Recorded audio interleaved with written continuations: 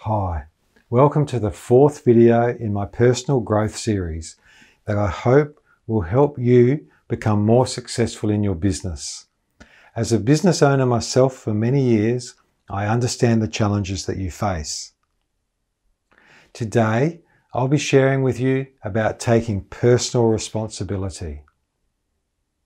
So far, my first three videos in this series have been pretty light and easy. But this one will be different. If you take offense easily, then you might want to stop watching right now, because what I'm going to share with you might come across as being a little bit harsh. But in the world of business can be brutal. There's no safety net. It's survival of the fittest. As Jim Collins says in his classic business book, Good to Great, the people that survive in dire circumstances, such as prisoners of war camps, are those who confront the brutal facts. The same could be said about the businesses that survive.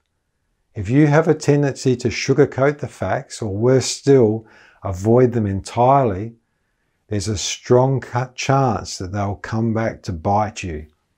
You need to take personal responsibility for your actions and the consequences that flow from those actions.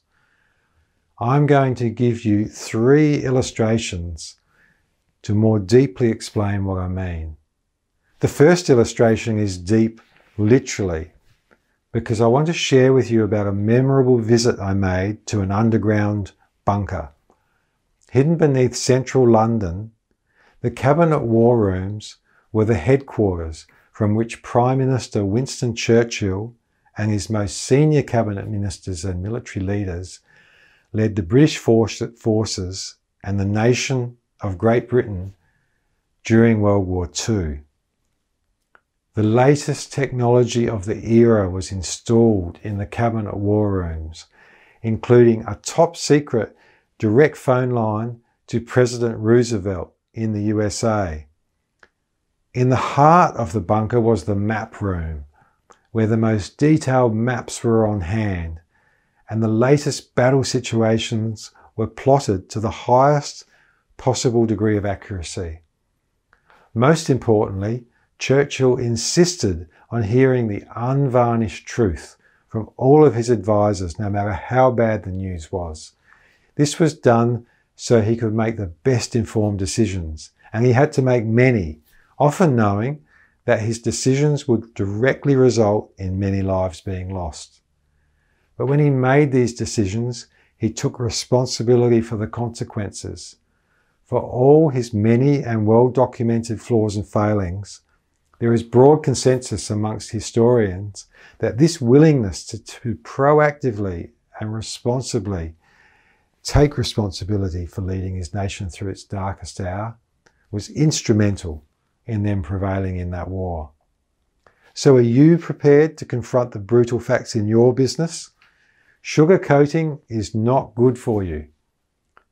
My second illustration starts with Action Coach founder Brad Sugars, who asks, is your behaviour above or below the point of power? To live above the point, the keywords to describe your behaviour are ownership, accountable, responsible, or for short. But to live below the point is bed, blame, excuses, denial. Your life above the point is that of a victor. Your life below is that of a victim. I can hear some people saying, that's okay for you to say. You've lived a life of privilege. You haven't had the same disadvantages and struggles that I've had. All of that may well be true, but what are you going to do about it? Are you going to continue living the life of a victim, or are you going to live the life of a victor? You cannot control certain bad external forces that happens to all of us or to our businesses. But even though it may be difficult, we can control our response to these external forces. Viktor Frankl discovered this truth living in the extreme circumstances as a Jewish inmate of Nazi concentration camps during World War II. Here are 2 of his most famous revelations from that experience. Between stimulus and response, there is a space. In that space is our power to choose our response. In our response lies our growth and our freedom. Everything can be taken from a man but one thing, the last of human freedoms, to choose one's attitude in any given set of circumstances, to choose one's own way. Fortunately, we do not need to live through such horrific experiences to benefit from these revelations of Viktor Frankl. When something goes wrong in your business, especially when it's caused by an external force that's beyond your control, how do you choose to respond? My third illustration comes from personal experience. I've seen that Brad Sugar's illustration about victor versus victim, ownership, accountable, responsible, versus blame, excuses, and denial, is true. During my decades owning a small media business, I've had the opportunity to interview many business owners and leaders, from the smallest struggling one-man shows through to multi-billion-dollar companies and the CEOs and owners of those companies. I've found a consistent common theme. Those who are continually struggling almost always externalize the reasons. It's the weather, it's the government, it's the economy, it's the unfair competition. The list is long. They blame others and make excuses. And in the end, they might add something like, and if anyone else tells you anything different, they're lying.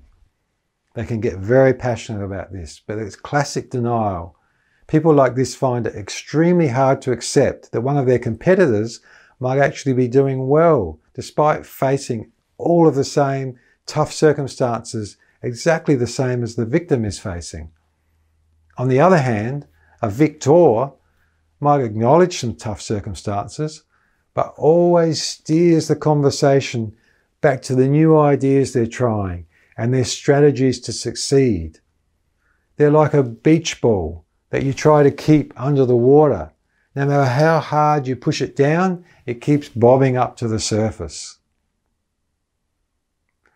I hope you now understand that you only have to keep living, and you're sure to face difficult times and challenges at some stage in your life and in your business. It's not those challenges themselves, but it's how you respond to those challenges that will determine how successful you will be. The first step on that road to success is taking personal responsibility for your current situation. Only then will you truly realize that you can also take responsibility for the future steps you need to take to improve that situation. In the next video in this series, I'm going to grasp another thorny nettle that's often lamented by business owners: how to achieve a healthy work-life balance so you can spend more time with your family. If you'd like to get my future videos as soon as they're posted, then please subscribe to my series. If you've benefited from this video, then please write a review and like this video on the screen below.